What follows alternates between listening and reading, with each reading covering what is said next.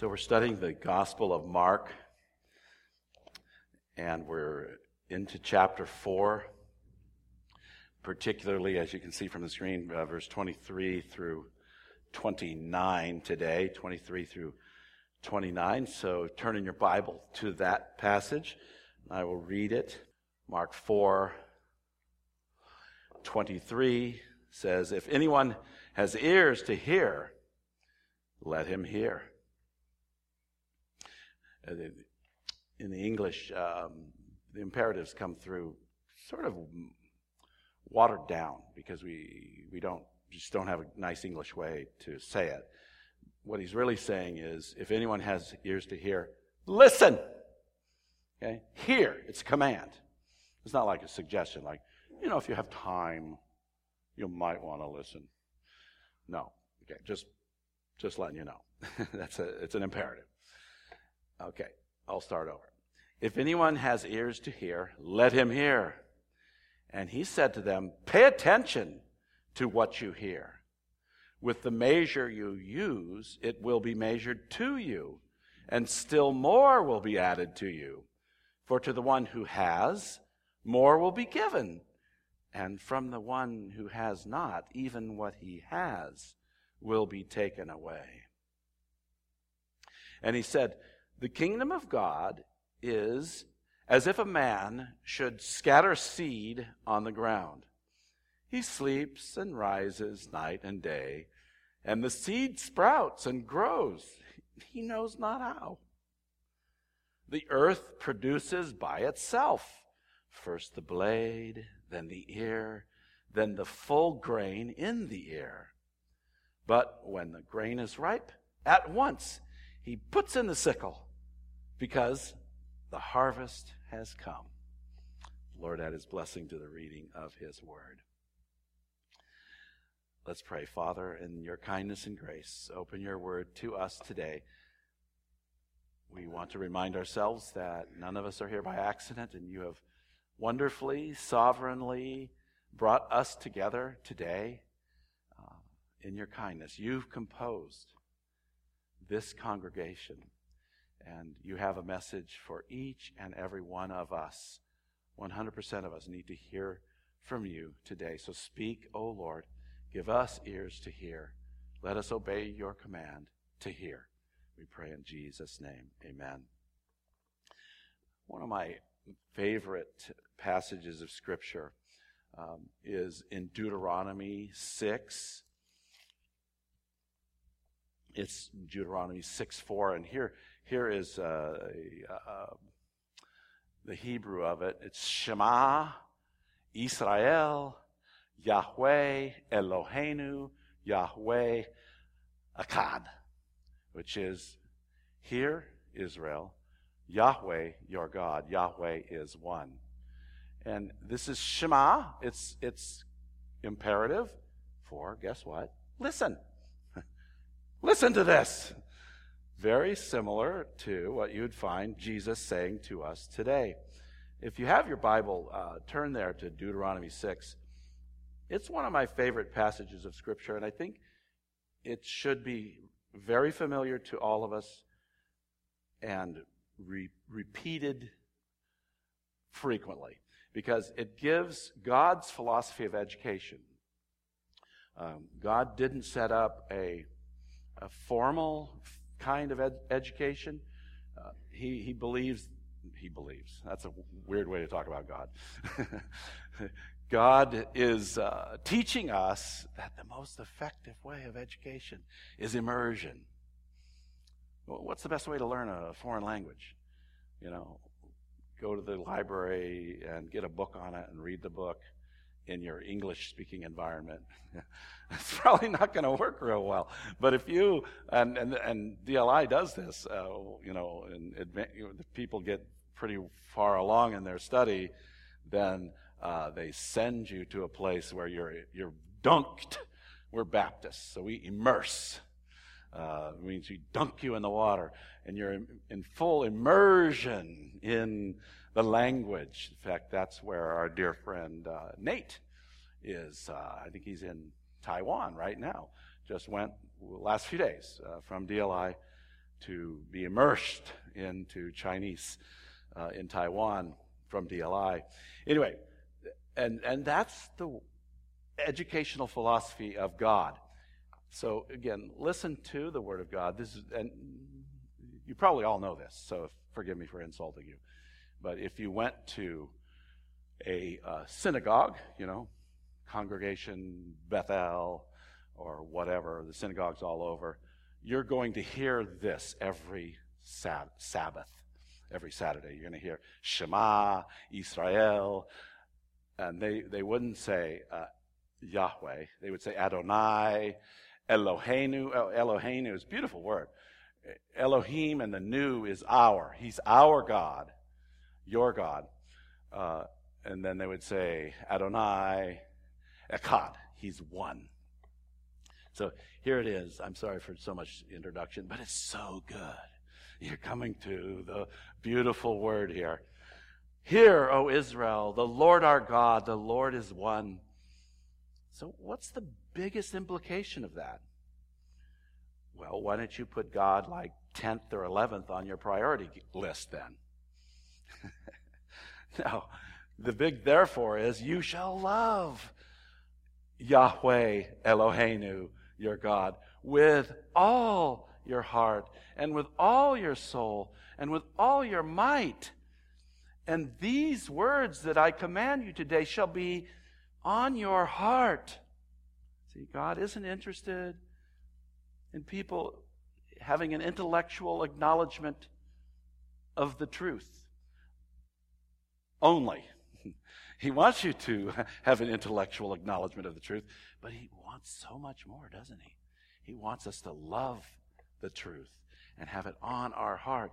And you shall, verse 7, you shall teach them diligently to your children. Charlotte and I chose a full-on, non-structured homeschooling structure for our kids, all 9 of them. And then they all went to 4-year colleges. And that's okay. That's a good thing. It's not the only thing. It's not the only thing. But I think from this passage of Scripture, I think I can emphatically say that every believing home needs to be a homeschooling home in the sense that you are responsible for training your children in the most important subject matter ever. That God, knowing God, is the greatest thing ever, the biggest treasure. We'd sell everything, and we're even willing to lose our life for knowing God. Wow, huh? So, you shall teach them diligently to your children. You can't farm this out. You can't assign this to somebody else. Don't expect the church to do it. We'd like to try, but we get like a half an hour a week. That's not immersion. That's squirt gun. Got it? Oh, yes, I'm bathed. I mean, not to belittle what we're doing here at church. We all believe it's highly important. Absolutely. But you get my point, right? You shall teach them diligently to your children, and shall talk of them when you sit in your house, and when you walk by the way, and when you lie down, and when you rise. See, that's non-formal, unstructured, unschooling, but very intentional all the time, right? You shall bind them as a sign on your hand, and they shall be as frontlets between your eyes. You shall write them on the doorposts of your house and on your gates. So, this sets the tone, and I think it's the greater context to the emphasis of our passage today from Mark. Again, Jesus is a fully active Jewish man. Every Sabbath, he's going to the synagogue and he's hearing, Shema, listen, listen, listen. And he's out preaching. That's been a beautiful theme in Mark. I won't take time to develop it, but you can do it yourself. Just look, he came to preach. He's preaching the word. He's proclaiming the truth. Very, very, very cool. And he wants us to listen, pay attention. So that's one background. And another quick background. This is one of those amazing stories. You remember it from 1 Samuel 15, where God gave the command to Shaul, who was the king of Israel, and which was to go out to this certain enemy who was very dangerous, and you were supposed to wipe out the enemy and particularly kill all their animals too. And he went out there, and what happened? He thought, well, some of those sheep look pretty good. We should keep some of those, and we'll use them for worship. God will be happy while I'm breaking God's word because I'm going to fob him off by bringing this wonderful sacrifice, and God will be distracted. Oh, thank you very much. As if you could fool God. And it's an awesome story. Look at that real quick. 1 Samuel 15. I hear the iPhones turning. I like to believe the silence is partly, in fact, due to the smartphones. Either that or no one actually turns when I ask them to turn. 1 Samuel 15, it says, let's just put it in at verse 15. Saul said, they have brought them from the Amalekites, for the people, he's blame shifting, for the people spared the best of the sheep and of the oxen to sacrifice to Yahweh Eloheinu. Believe it or not, Yahweh, your God. Your God, Samuel, by the way. I'd have to look that up if it's plural or singular. I don't know. And the rest we have devoted to destruction. Then Samuel said to Saul, stop. I will tell you what Yahweh said to me this night. And he said to him, speak. And Samuel said, though you are, this is amazing. This is very convicting. Though you are little in your own eyes. Get that? It's like, it doesn't matter. I'm just a little person. Well, a little person can sin because God doesn't care about us little people. And he's the king of Israel, by the way. So it's kind of layered and interesting, isn't it? Anyway, though you are little in your own eyes, are you not the head of the tribes of Israel?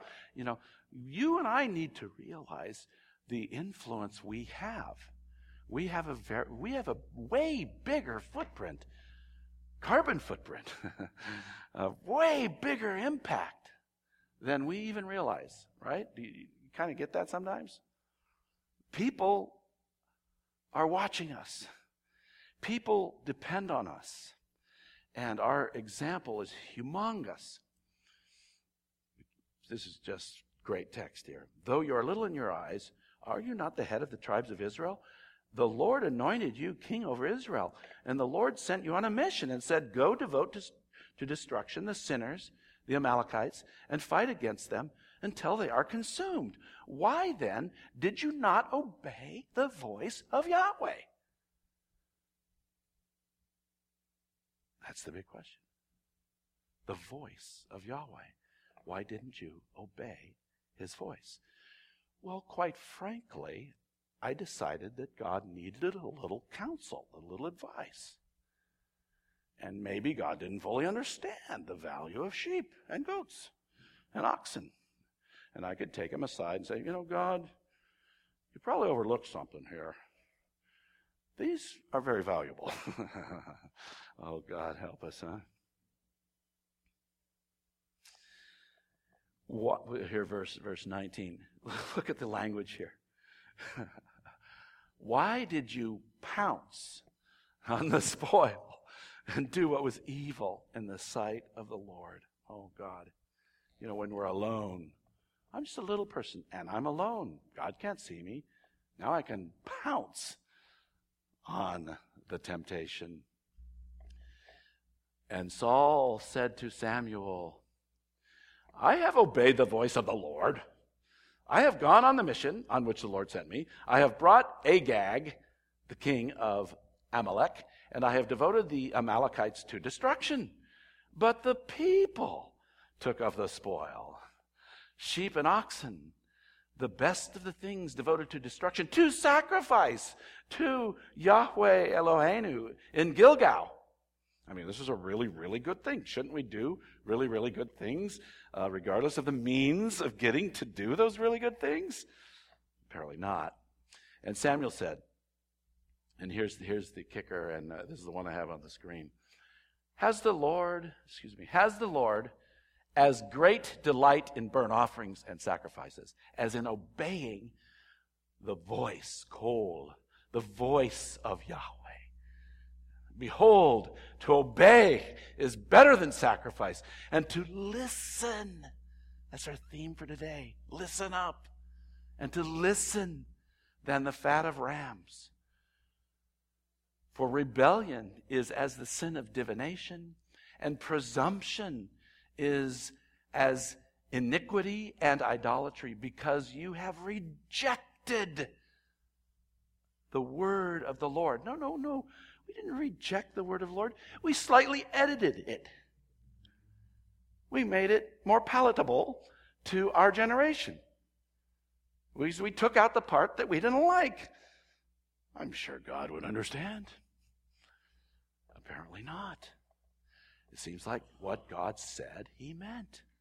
This is the voice of whom? The voice of Yahweh. Yahweh, the self-existing, the only being who's not created, not caused.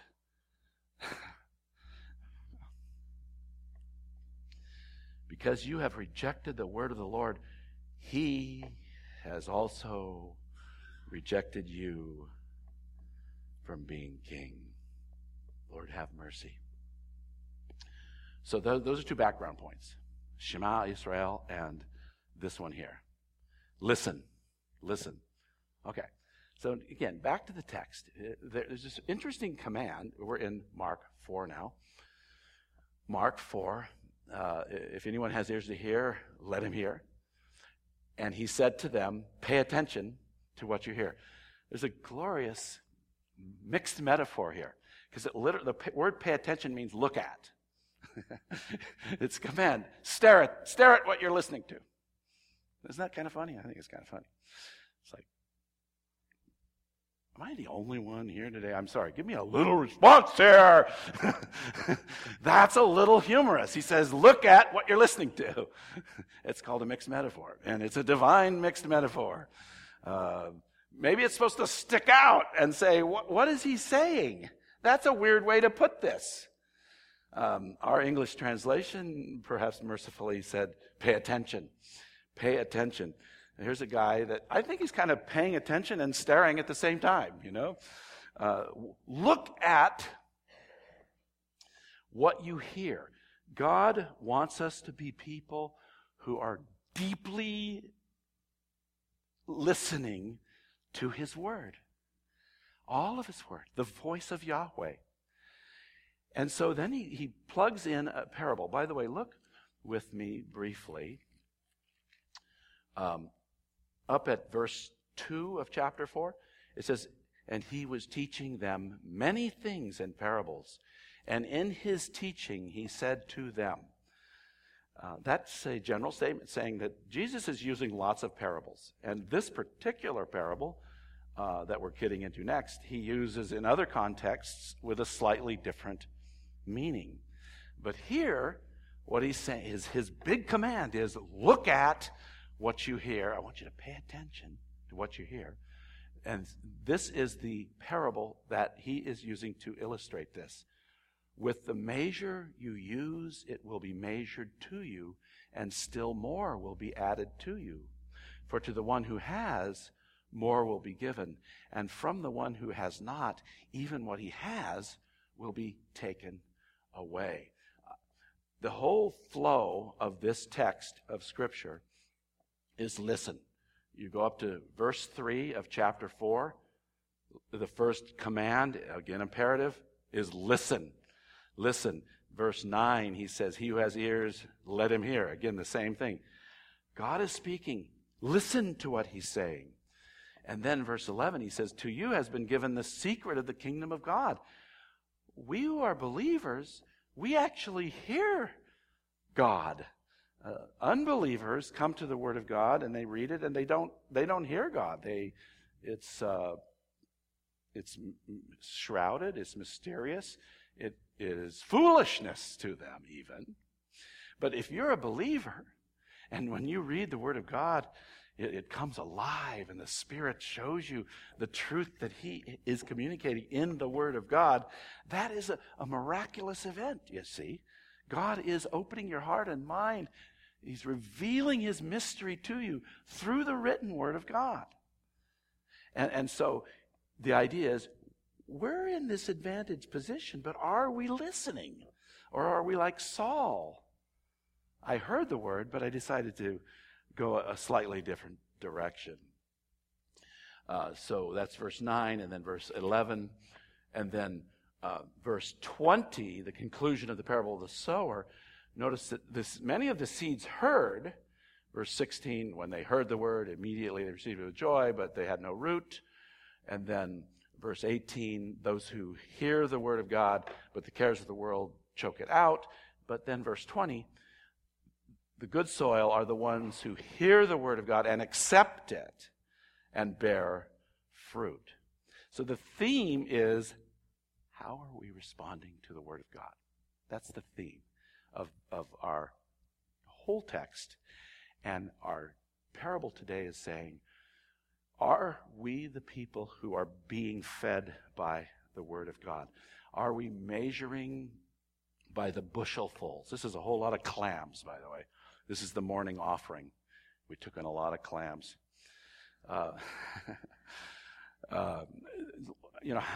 Bountiful. Are we? In the words of Jesus, with the measure you use, it will be measured to you. The more concentration, the more obedience, the more meditation we have on the Word of God, the more He gives to us. The more we want, the more we desire, the more we seek Him, the more hunger we have. He feeds us. Seek and you will find. If you're hungry for righteousness, He will give it to you. So, what is the measure? How much effort are you putting into this? I've been the pastor here for a long time, and we have this men's breakfast on Saturday mornings. And I remember earlier on, some of the men would come and, thank you for coming. It's wonderful. And then we'd ask them to read the Bible. And they couldn't even read it. These are men with a great education. They've done well in all kinds of things.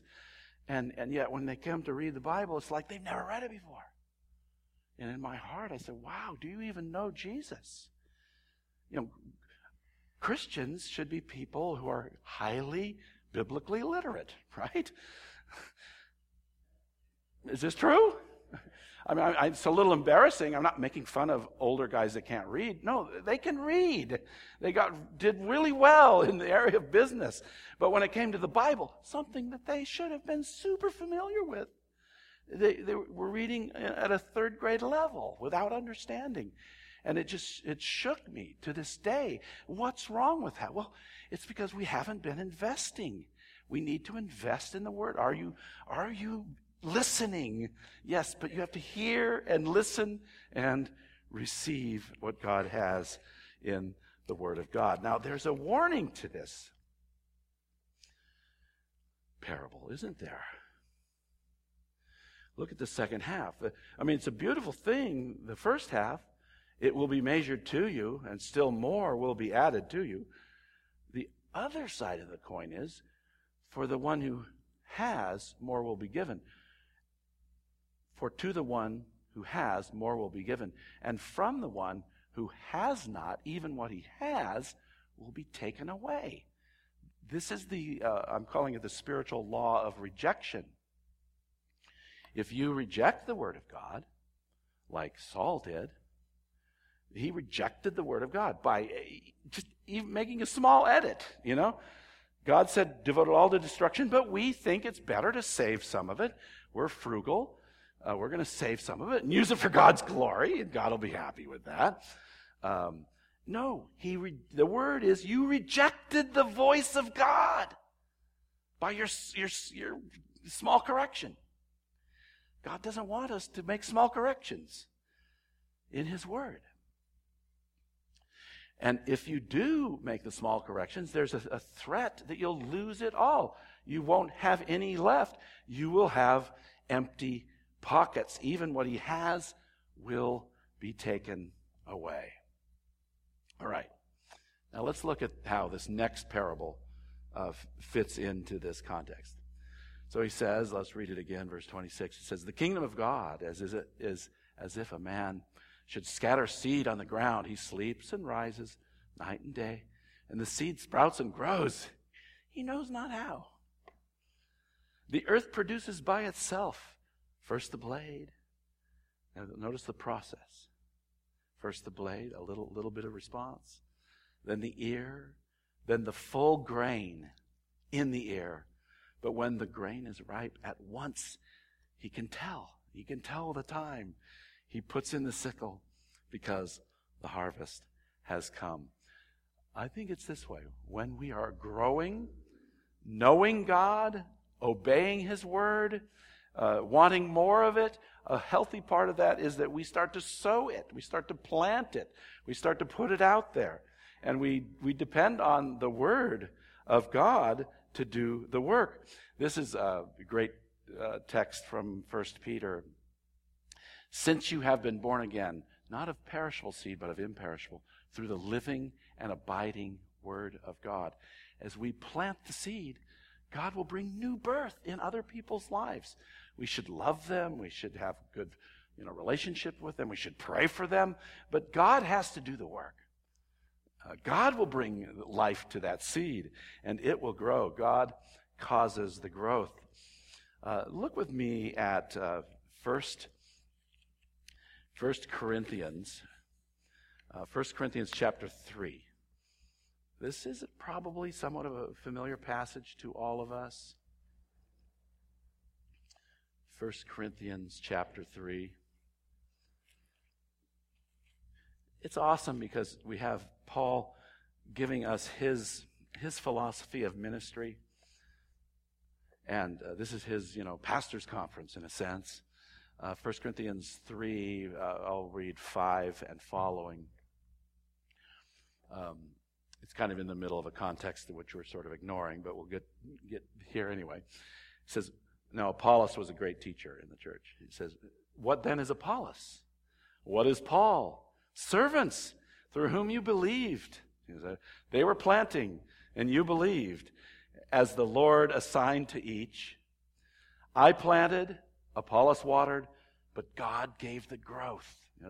We depend on God. We can't tweak the message and kind of sneak up on people and twist it and sell it and package it in some certain way, and then they'll become Christians. Right? There's this motivation. We want to be culturally appropriate. You might look at me and say, well, you missed that one, buddy. That's what my family does all the time to me. We should be, reasonably culturally appropriate, right? Like I'm still speaking English. That's cultural appropriate.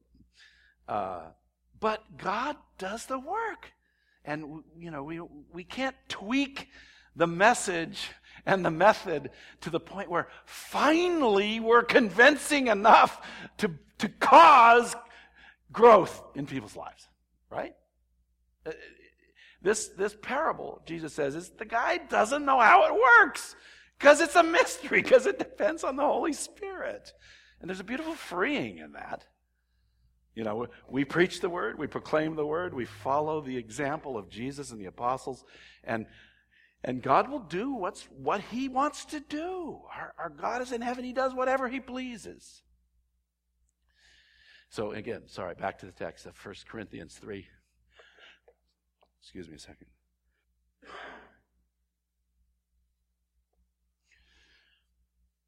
But God gave the growth, verse 6.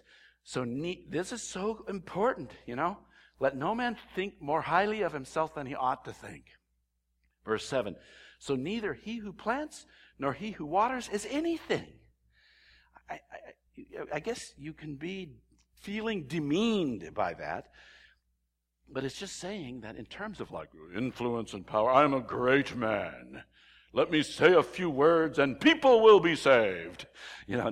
No, I'm nothing. When Paul says I am not anything, it's huge in a very small way, right? It's hugely humble, and it's appropriate. He's not just saying this, he knows this for a fact. So neither he who plants nor he who waters is anything, but only God who gives the growth. He who plants and he who waters are one, and each will receive his wages according to his labor. For we are God's, it's amazing, we're God's fellow workers. God uses us, and he's working right along with us, and we're planting the seed. We're doing it the best way we can. We might build some props and use a lot of duct tape to attract the kids, entertain them, but also teach them the Word of God. But ultimately, it's all God's work. We are the fellow workers with God. God's fellow workers. You are God's field, God's building. Verse 10, according to the grace of God given to me.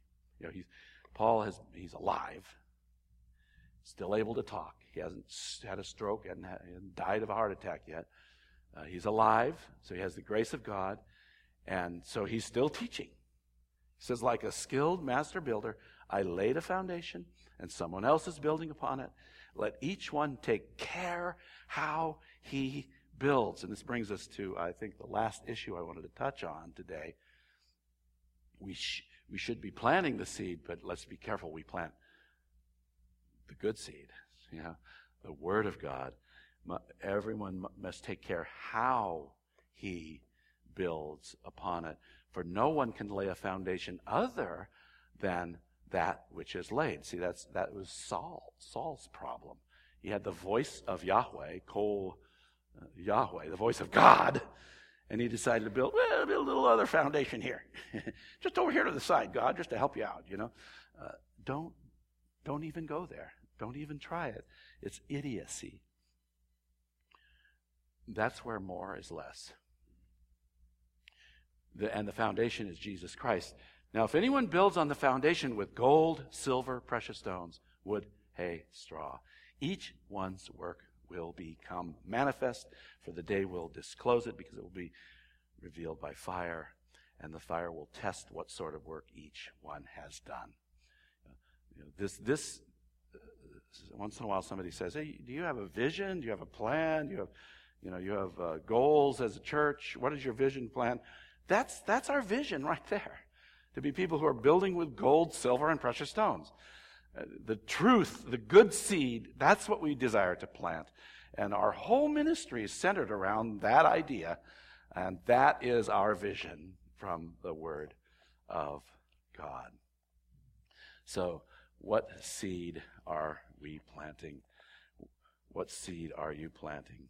So let me summarize what I've tried to say today. This is what I tried to say. First of all, God sends the Word. And Jesus was sent forth. He is the Word of God. And as the Word of God, He preaches the Word of God. And He's given us the Word of God. God sends it. And we pay attention to Him. That's what this is about. Pay attention. Look at what you're listening to. Look deeply at it. Pay attention. And that should lead to obedience. Then we obey Him. We prove that we've heard by our action. Prove we've heard by our action. And then finally, we spread the Word. We spread the Word. We're the one who get the opportunity to plant it. Let's pray. Father, in your kindness, help us to hear your Word. Help us to be, this verse says, he who has ears to hear. And then the command, hear. And the command is Shema, O Israel. Lord, help us to hear your word, to listen up and to obey what you're saying to each and every one of us. Lord, we know we have many areas we need to grow desperately. We need to submit to your word more and more. So strengthen us to do that by the work of the Holy Spirit. We need your work of resurrection to live a new life. So thank you for your word. Help us to know it. Help us to pay attention to it. Help us to obey it. And then help us to sow it, plant it in other people's lives. In Jesus' name, amen. Amen.